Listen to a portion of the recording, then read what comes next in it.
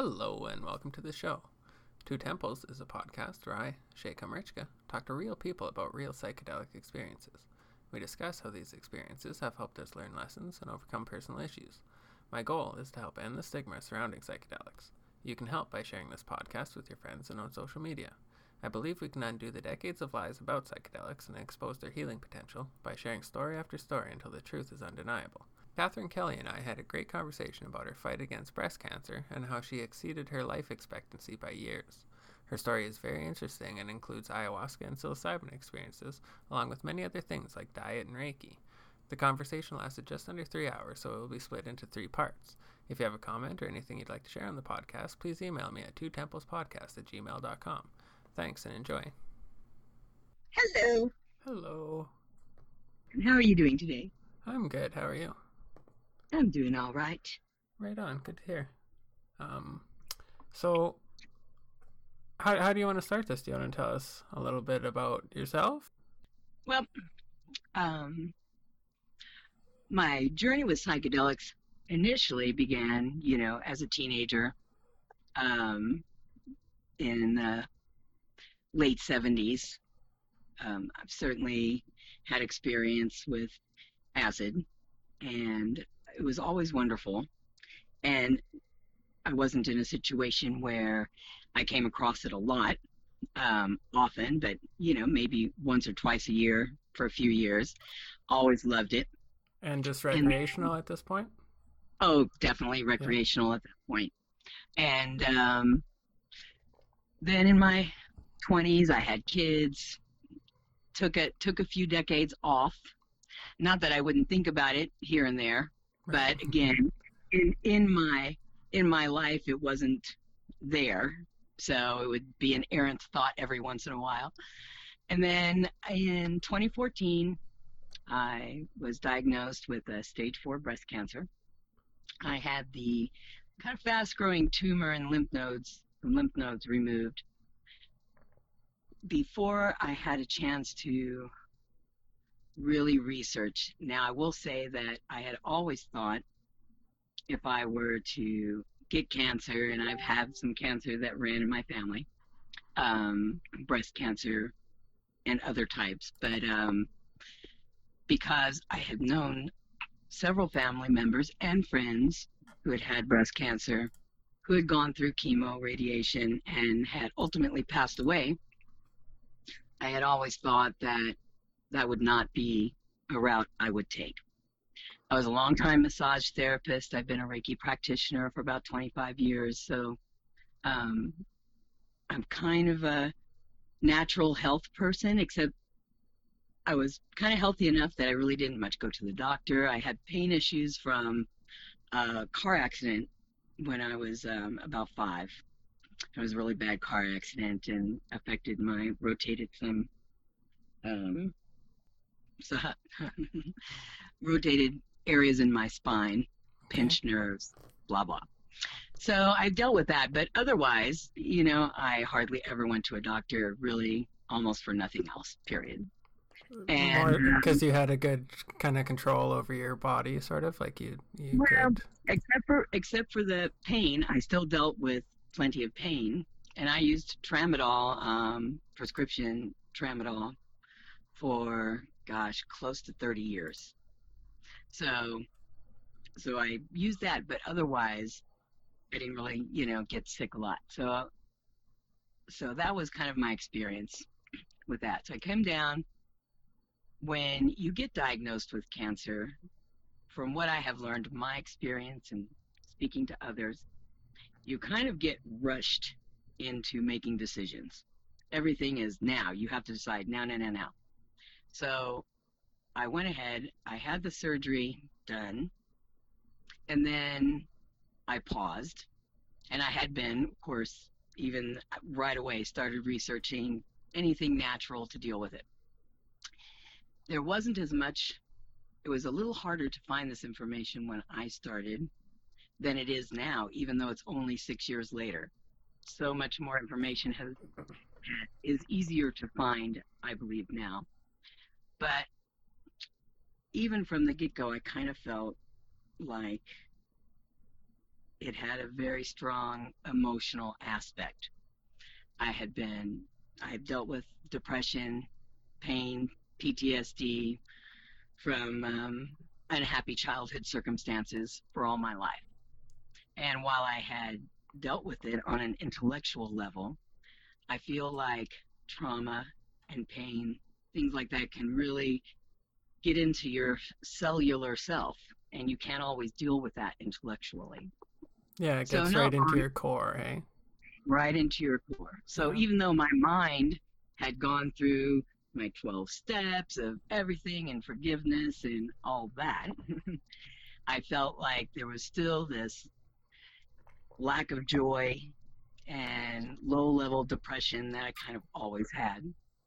So, shortly after my diagnosis, I was talking with a friend, and they had asked if I had heard of ayahuasca, and I had not. And so we started talking about it. They had been looking into it for themselves, but we went and talked about it, and then I kind of ran with it and did a lot of research, and read articles, watched documentaries, and thought that that seemed like what could really help lift my my mental situation. So it took about, and I didn't have the funds or the ability really to go to South America, but I meditated on it, really thought about it a lot. And within about a year, I was in a situation of being able to work with a group of shamans that come up from Colombia Wow. a couple of times a year and work up here. And I was able to work with that.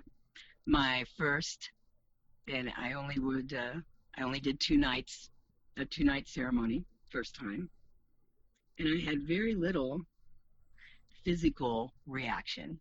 Little bit of colored lights, but even though I drank 3 times, and people around me seemed like they were, certainly into it, but I felt very sober, and it was very interesting.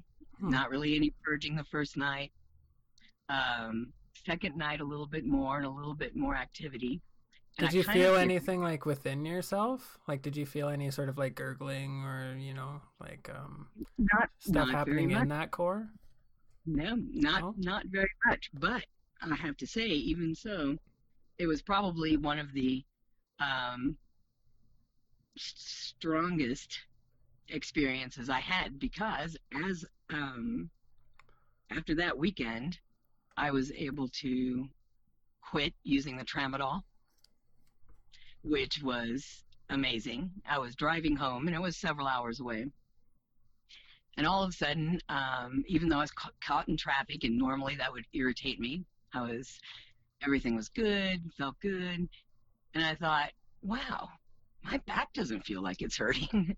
And of course, you have to stop taking everything, you know, as far as your dieta before using ayahuasca. So when I got to the ceremony, I was in incredible pain, having gone at least a week without that, without cannabis, anything. yeah, I would definitely be in in a little bit of pain too. Um, So, so, what but was your diet like before going into this? before going into it, my diet had be it probably wasn't as bad as a lot of people's. I didn't live on fast food. I didn't live on carbs and sugar, but I still had enough of that in my diet that I don't think it was good. And I certainly didn't have enough leafy green vegetables, things of that nature. So on my way home from this first weekend, I noticed my back. I pull over. I literally pulled over, got out, and moved around, and was amazed at how much better it felt. And it wasn't like it wasn't a little stiff. It's not like all of a sudden I had a brand new back. But since that time, and this was truly amazing, when you live on painkillers for decades, to be able to even just sit for the amount of time it took me to get home and not have any painkillers was amazing. Yeah, I bet. So so I did with the dieta, I followed just really nice bland diet as And when I got back, and I had already in the year before my ayahuasca, in the year before, in researching natural cancer, certainly diet plays a huge part of that. So I had already, within that year, changed my diet, almost no sugar. I'd use stevia, whatever. But even not a lot of that. A lot of fruits and vegetables, a lot of juicing. Um, and so that was there. I used cannabis. I wasn't using cannabis oil at the time because at that time it was still very expensive, kind of Okay. a bit out of my out of my range. It's still not cheap, but to find a decent quality now, you can do it for less than you could then. It is still not inexpensive to find a good quality, um, or someone who can make it, or you make it yourself, obviously. Yeah, right. But so I have found, even after that first weekend, even though I did not have a huge, physical or visual reaction, I found it made a huge difference in my mind frame, in lifting depression and allowing me to start kind of being able to work on changing my mindset, kind of retraining my brain. I came across Dr. Joe Dispenza's work, who's been working, for decades training how to be able to change your mind, and um, I've just found it amazing. And psychedelics work very good with his work. So I have found myself in a much better. And then over a year and a half, I did 5 more ceremonies. And then I decided to take a break. I felt I had gotten where I needed to there, and I would work on that. How long between ceremonies was it? Usually a few months. And would you like hold your diet through the whole thing, or would you just sort of like the week before? As far as my anti-cancer diet, I would, but then for the dieta, you have to drop a little, because onions, garlic, these are all really good anti-cancer things. So that would come out of my diet. So are those things that react poorly to the ayahuasca? Yeah. It is certainly, from all of the reading I have done, there is a consensus that things of that nature do not work well with ayahuasca. Right. And for that, I would have to go back and reread, to be able to explain that better. Yeah, now, no worries. I do also know from being in a lot of different groups and reading a lot of different people's experiences, there are certainly people who don't follow dieta at all, and they feel like their experience is just fine. So I don't, I just feel like I'd like to kind of follow the traditional path. Well, I feel like it's a little bit better that way, because then at least you're doing as much as you can to help your body do what it needs to do. Right. Set yourself up for success. Yeah, exactly. Get in that mindset. Yeah. And certainly after that, when I did another 2-night ceremony, and then 1-night ceremony and another 2-night ceremony, all some months apart. What I found is, in my experience, my journeys got darker, and the darker part would last longer before it would get to a point where you kind of arrived in that particular journey of that evening. For myself, it's like you go through a lot of crazy visual things, and then you kind of arrive at a point. And that point is your main message, let's say, or what you're seeing or whatever. And then after that, I would always just almost immediately become, back in the room, more conscious. So did it sort of feel like almost like a checkpoint where you get to this spot? It's like, okay, that's where we'll leave it for the day. like, come back tomorrow and we'll kind of pick it up, or was it sort of a different feeling? Each time kind of very different. Okay. It seemed like a little more, kind of probably more like that. There were times that I would say that it got to points where I made the conscious decision of, okay, we're going to stop here. Okay. I was in probably feeling a little too much fear. Okay. But, there seems to be a bit of a running um, um, line of fear through my experiences. So what And did that fear, like? I would say dealing with, so my main purpose, let's say, aside from the cancer, was really dealing with childhood issues, Okay. potential childhood sex abuse issues, and certainly emotional abuse issues. So I believe the fear is kind of still working through that cellular fear that was there from years of living in that kind of experience. Yeah, that So stuff that has sort of built its way into the core that you're sort of trying to work out now. Okay. trying to work out. And so, and this is all hypothetical as I have thought about it afterwards. That's possibly partly the letting go, but it's letting go, from your cells up through your brain and your consciousness and then out, you know. Um, and then a lot of purging, a lot more purging, made up for the first weekend of no purging. And what did that feel like? Did it feel good? Like relieving? It does. It doesn't, of course, at that second, but right afterwards, it certainly does. Yeah. It's not like that kind of stomach flu where your stomach just aches and you vomit and you still ache. It's almost like, for me, it's, hey, this is getting ready to happen. And then, you get like a minute.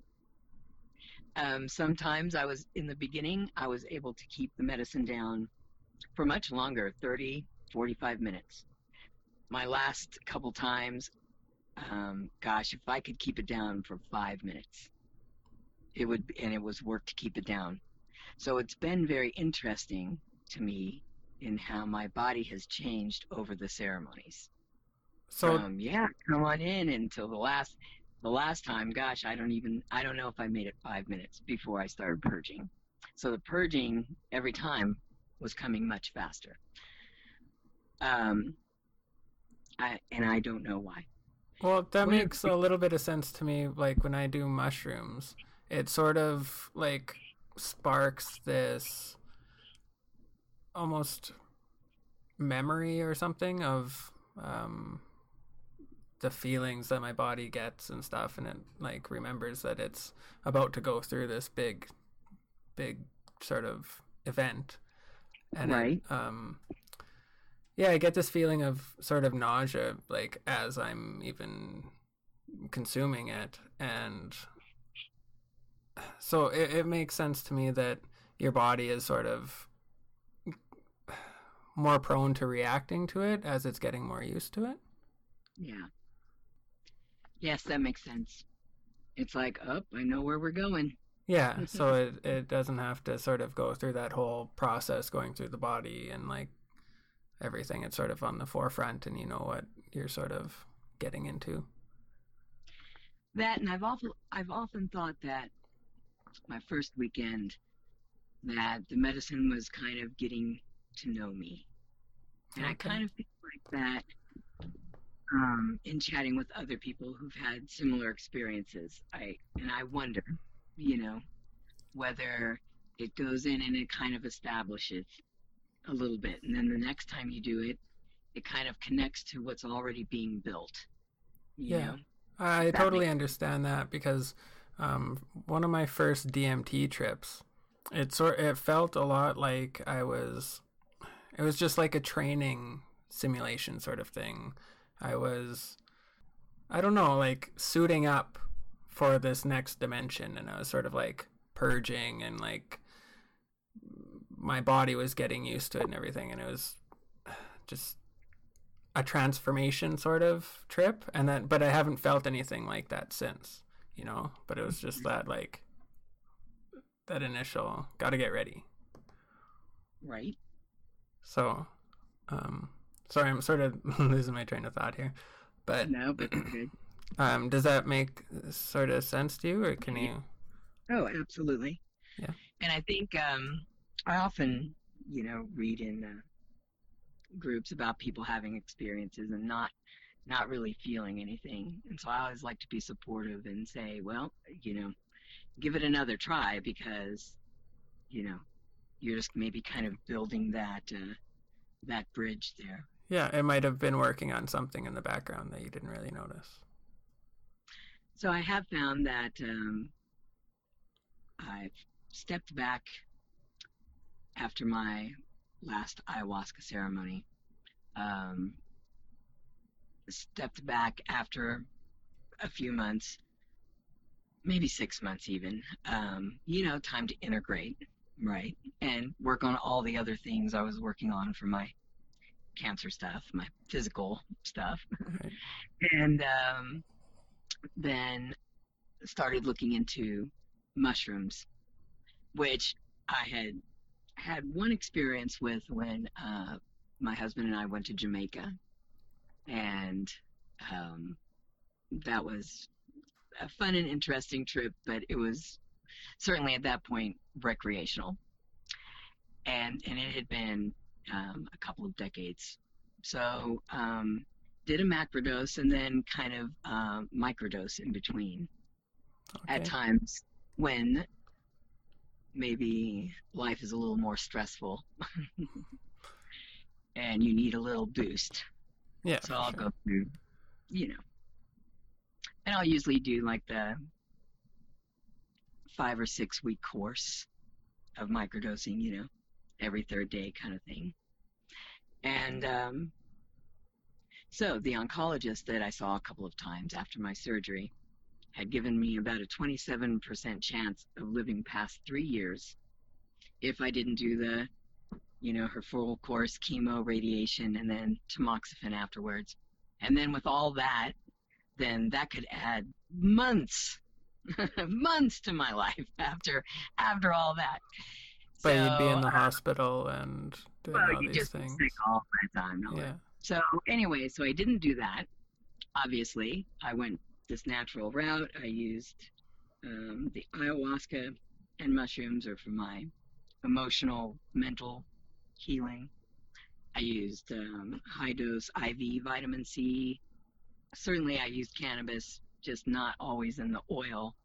Um, Although I think that is an excellent um, way to treat cancer, and I know many So, people who use just cannabis oil. so do you have edibles? Do you just smoke it? Like Yeah, what kind of edibles stuff? and smoking it Yeah. because I live in California. Normally, I'm lucky to be in a situation where I can simply go and buy it. The problem with a lot of edibles is they also have a tendency to have a lot of sugar, Yeah. and sugar is really off the diet for dealing with cancer, particularly, in your first few years probably of dealing with it. Every once in a while now, I may have a piece of pie that has regular sugar, although I try to use, stevia or swerve is a very good natural sugar. But anyway, this past March, I passed my 6 year anniversary. So,6 years after they said 3 years? yeah, after they gave me only a 27% chance of living past 3 years, I have passed 6 years. Wow. So, I do feel like everything is important. Physical health is important, mental health is important, emotional, spiritual, all very helpful. That's So, amazing. That's and good to I hear. can see, So I, what's your current situation looking like? um, well, on a physical level, currently, I am caring for my, excuse me, my elderly parents. My father, in the beginning of March, went into the hospital. He has COPD from decades of living on cigarettes, and he had gone into the hospital and they did not think he was going to survive. So I came from California to where they live, and he spent another 5 weeks in the hospital and then was able to come out and go into hospice care, because while in the hospital, they found he had cancer that started in his colon and had already moved to his lungs and his liver. So I have been here since the beginning of March, kind of helping care for him and for my mom. They're in their 80s. I wish we were in California, where it would be more easy to have cannabis products for my dad. We're using CBD, which helps with, helps some. Right. But it's not the same as cannabis. Yeah, definitely. So that's me. And physically, I'm doing my best to keep up, what I do. I don't focus on cancer, of having cancer. It's not part of my life. I haven't actually been to a doctor. It's been probably 5.5 years since I've been to a doctor. Okay, and you don't feel the need? Absolutely not. Oh, absolutely not. Wow. I am probably the healthiest I've ever been at this point. And I still do, I still take supplements. I support my immune health. And I'm almost 60. And most people would put me more like probably at 50 if they met me in person, because I try to keep in, relatively good shape, and, right. And have a good attitude. And I think it's hard right now in our current climate to have a good attitude, but stress in and of itself will be detrimental if you have cancer and if you're fighting something like that, because it causes proteins and hormones to come out into your bloodstream that support the growth of cancer. I feel like that's where cannabis is really good, as the sort of just even at the bare minimum of being a stress reliever. Absolutely. And that's very important to even just get yourself ready to heal, is just getting yourself baseline. Right. Yeah, and I see a lot of people who struggle, in different health groups that I'm in, and they, to me, and of course everyone's different, so I want to really quantify that everybody's different. Not that this works for everyone, but I often see people so focused on their physical stuff, what they're doing physically, and not much about that emotional side, that mental state. Or how are you dealing with stress? Are you freaked out all the time? Because some people seem, oh God, I'm doing all this and it's not going away. But see, if you're in that frame of mind, you're supporting its growth. So it can be really difficult. I think you take on a lot if you're treating this naturally, but I still feel that in a lot of cases, and again, I'm not a doctor and I don't want to be sued for anything I say, but it seems like a lot of people are doing really well treating cancer naturally. But you got to put in the work, It can be hard to change your diet and not have,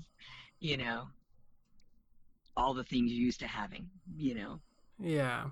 Part of it is just, like you said, giving up part of sort of you in a way, like you enjoy eating or you enjoy like cake or ice cream once in a while or whatever. Ice cream. I could live on ice cream in the summer. So, and then you go, well, I'm going to have to let that go.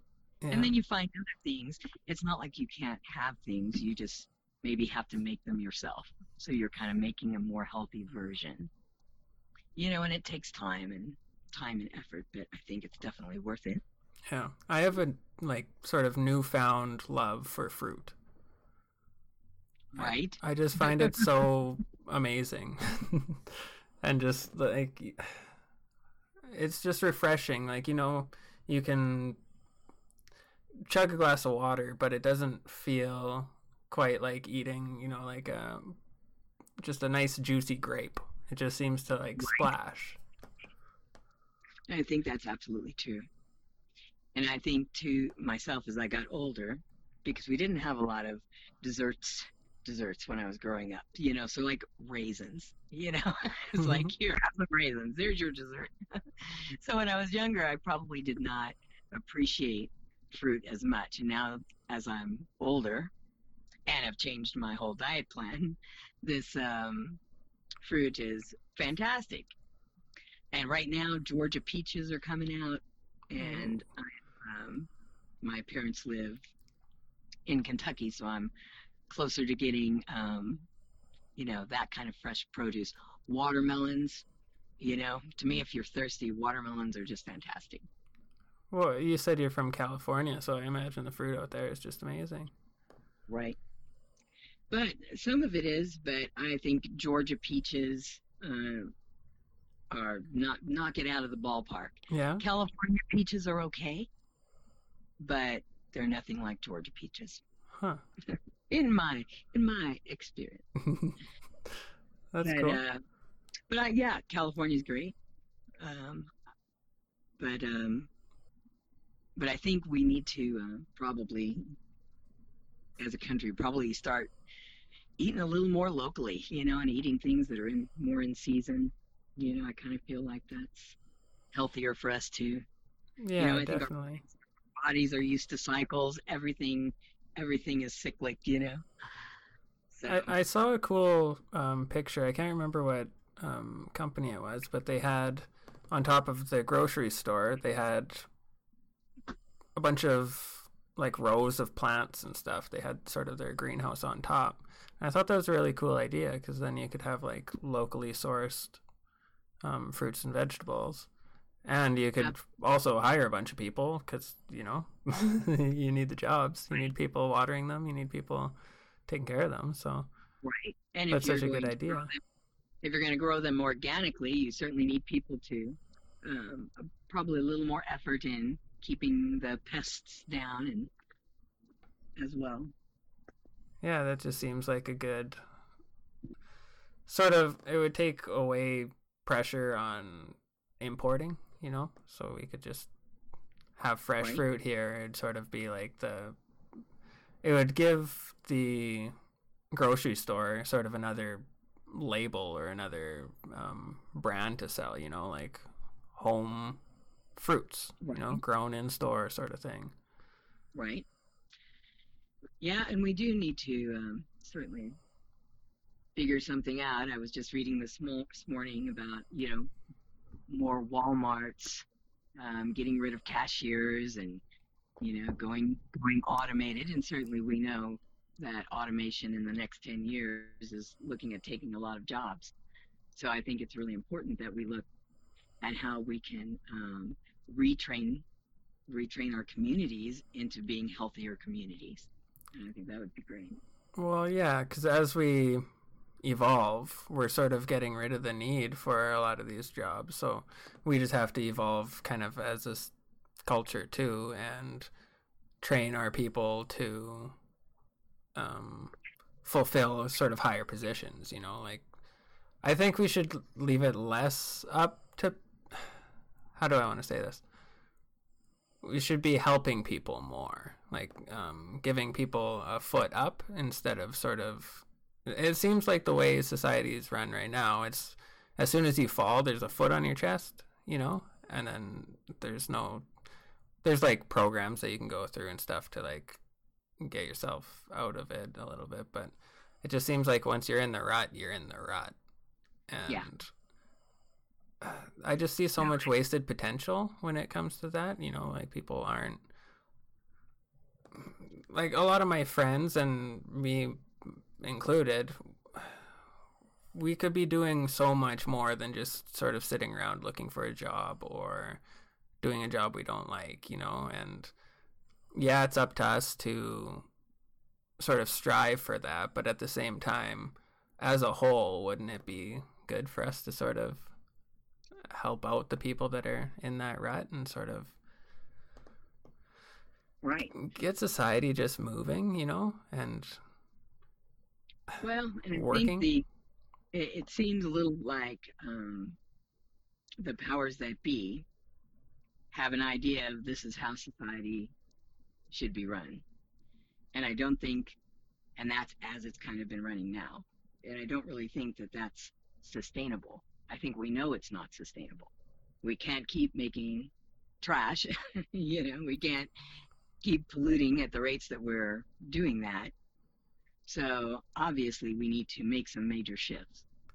And I think it's going to take people coming up with their own ideas. I just don't think that we can rely on our government or large corporations to make the best decisions for our future. Because Yeah. it doesn't seem like they're making the best decisions now and over the past couple decades, 2 decades, right? Well, So whenever profit is, that's it. yeah. As long as everyone's bowing down to the almighty dollar. But see, right now we have to have dollars. You can't just say, screw money, because right now you have to have money to live. Well, yeah, So, there's definitely a need for money because, you know, if you need bread and you're a massage therapist, you know, the bread makers don't always need a massage, you know. So you need to have a currency to be able to pay for that bread. exactly. But it can't be. But if life becomes all about just making more money than you could ever possibly spend in 5 lifetimes, you know, Yeah, then well, I think you know what I mean? I'm just drug saying. addiction seems to be the big problem, you know, that society seems to have or seems to focus on. But it's not really about that. Shit, I lost my train of thought. um, Yeah. There was a study done on soldiers coming back from the Vietnam War, and tell me if you're familiar with this study. I'm not going to be able to give it to you verbatim, but heroin addicts who came back from Vietnam, those who had a good support system and healthcare, things of that nature, were able to get off heroin very easily. The people without support, without community, without ties, often could not quit it. And I think that through this study, they've come to understand that a lot of drug addiction is really about your mental state before drugs.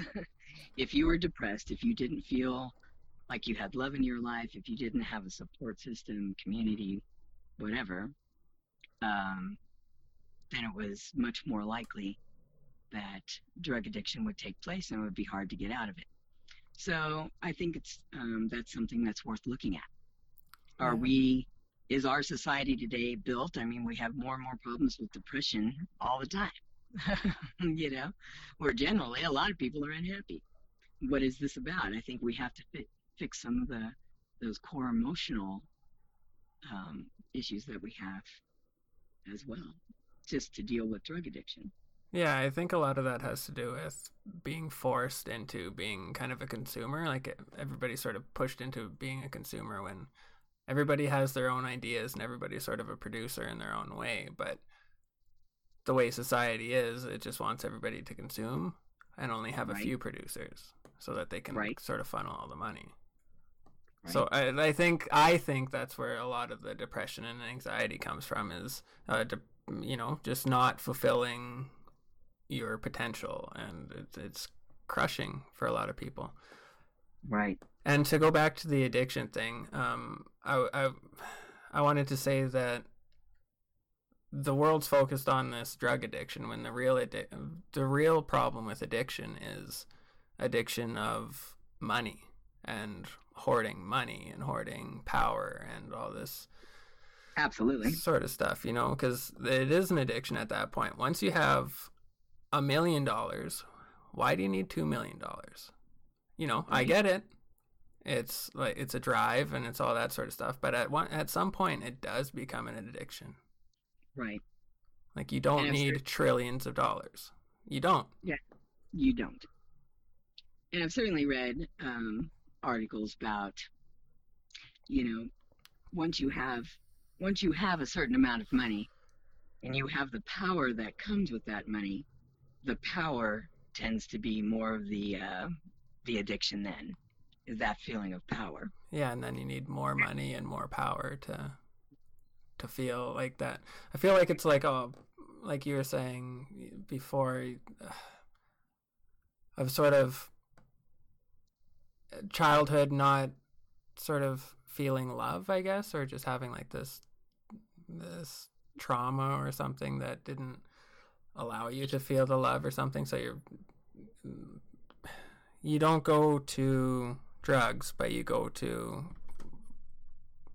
another form of addiction. Right. Maybe as a child you never felt control, Yeah. and maybe you were in an abusive relationship with your parents, and that was a problem. So now you go to work at McDonald's, and now you get to be a shift supervisor, and all of a sudden you have some power. Right. And it's not a lot of power, but it's just enough power that, you can be a dick, Yeah. you know?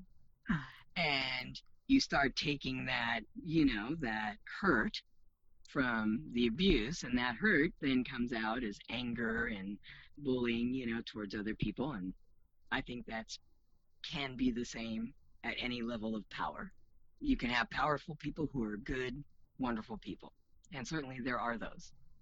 And then you have people who are abusive in their use of their power. So, in every group of people, we have all kinds. So. Yeah. Yeah, definitely. But certainly, I would say they say the first 7 years of life, is a lot of your basic programming. And then that's kind of just sucked into children like a sponge. It's not just what they're told, it's what goes on around them, Yeah. and how they're affected by that. And then you spend, 20, 30, 40 years trying to fix that if you happen to be in a dysfunctional family growing up. Yeah. I've got a friend that he's a very smart guy. He's like one of my best friends. But he's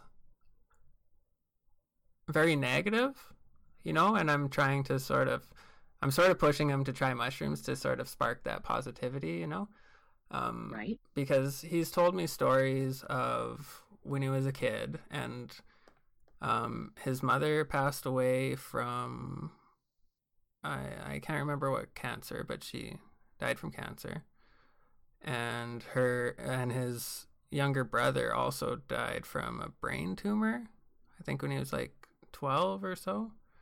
Wow. So there's that childhood trauma that would take a lot of light out of somebody, right?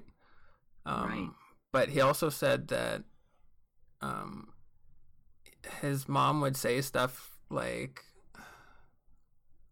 I shouldn't have had kids sort of thing, or stuff to that nature. So I feel like that also blocked out a lot of that love, that that motherly love that somebody needs to really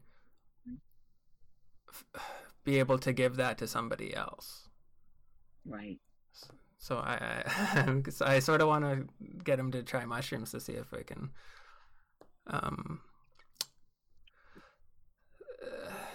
get at those traumas and see if we can sort of pull apart the clouds, Absolutely. No, I'm a big supporter. I really, I was working before I came here. We were working on the decriminalizing of psilocybin, the California state effort, and collecting signatures and all. So, but then, of course, not that long, probably after I was here, we had to stop because we were out in public collecting signatures, and we had to stop that. So I'm not sure we got to a point where we will get it on the ballot this year. I thought I just saw something going around Facebook saying that surprisingly it did get on the ballot, but maybe that wasn't for California. No, it might have been.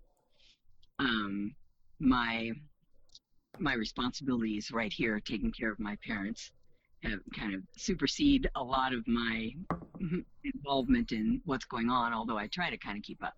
No, that's fantastic. Although I know Oregon is also working on it as well. Okay, that could have been where I saw the post from too. And Washington, D.C., last week was at a point of only needing 30,000 more signatures by Monday, this coming Monday, the 6th, to get it on the ballot in Washington, D.C. That's amazing. So there are a lot. And as of January, there were just over 100 cities working on decriminalizing some form of psychedelics, mushrooms. Some were working on all plant medicines and such. Well, that's the way to do it, because if people are seeing benefits from MDMA, from ketamine, from LSD, from mushrooms, from ayahuasca, like, just at least let it be in a section where we can study it. If people want to do it, let them do it and report on it, you know? Like, Right. we need to get the studies going, because there's people willing to do it and there's people already doing it. It's just we need Right. to get that structure, I guess. And Canada's already has psilocybin therapy. Mm-hmm. So, we can look north of the border, and see Well, that's what's where going I on. live, actually, and That's right. I forgot. yeah, and you can actually, I guess, 1P LSD, and those analogs you can just order them on the internet and stuff like that.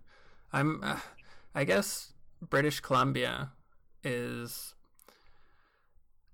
they're sort of rolling out this plan to allow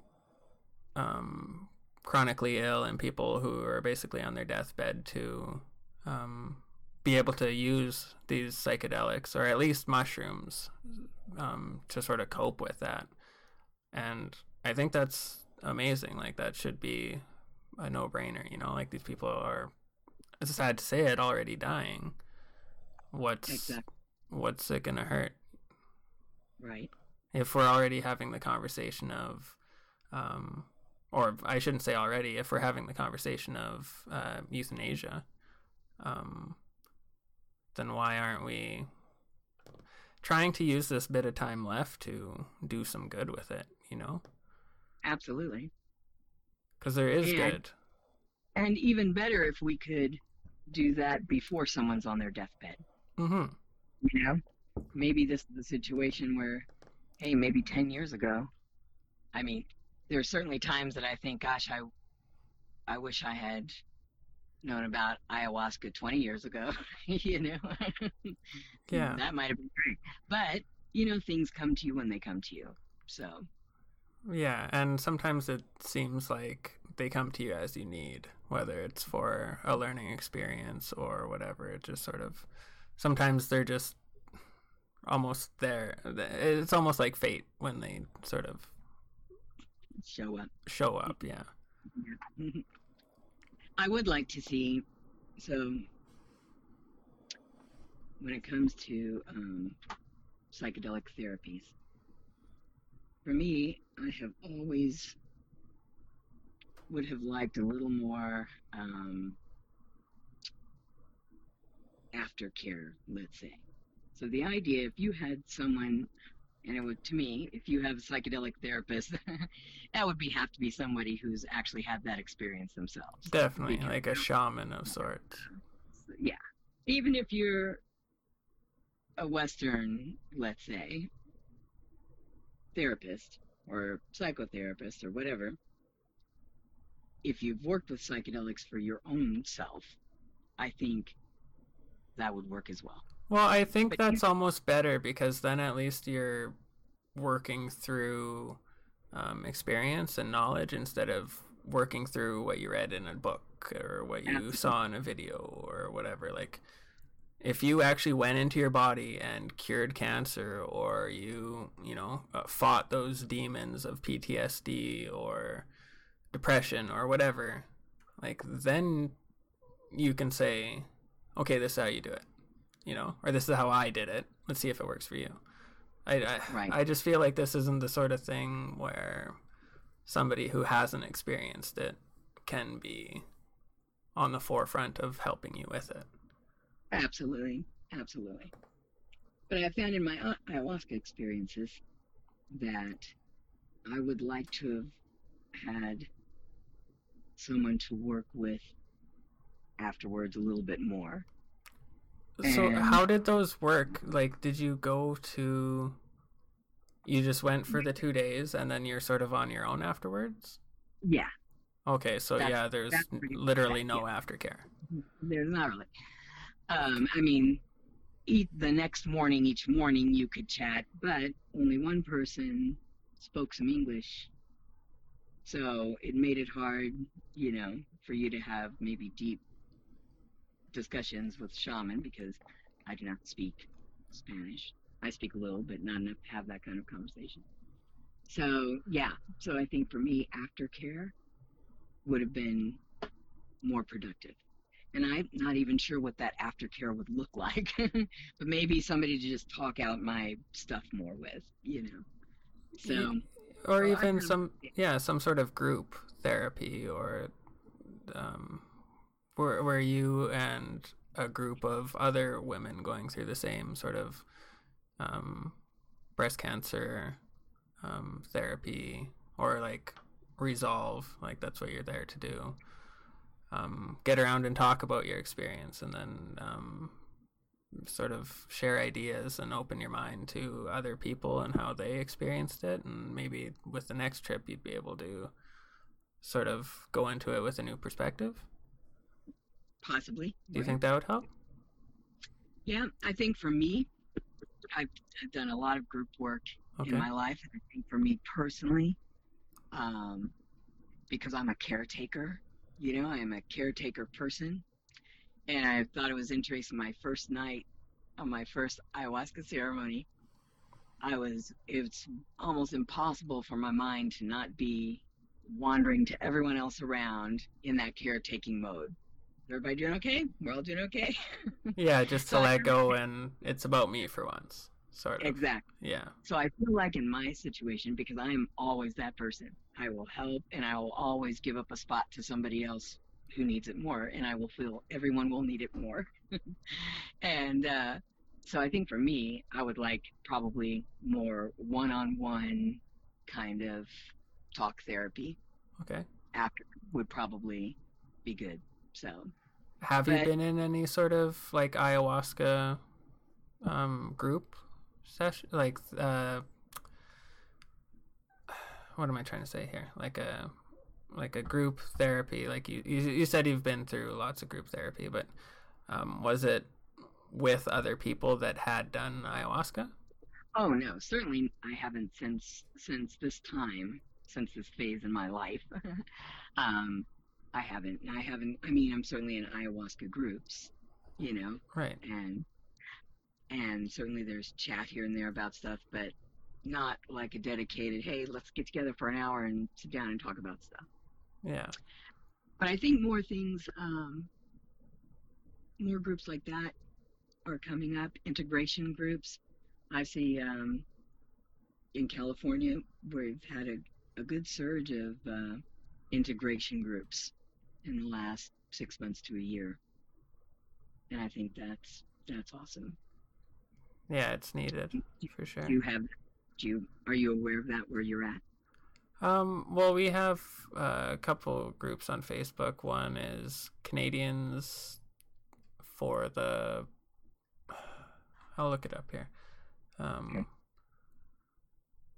Yeah, it's basically a Canadian group for psychedelics for mental health. Canadians for improved mental health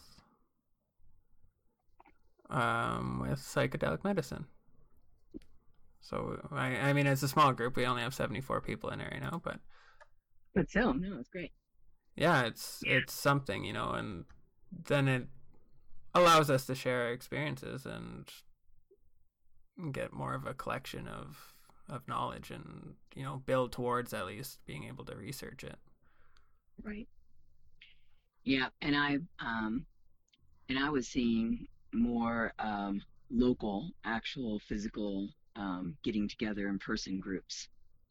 Oh, You know, yeah, no, that's what. I my group is kind of small when it comes to that, but Well, um that and the population of wherever you live. yeah. You know, I live in Southern California where, you can have some large populations of people.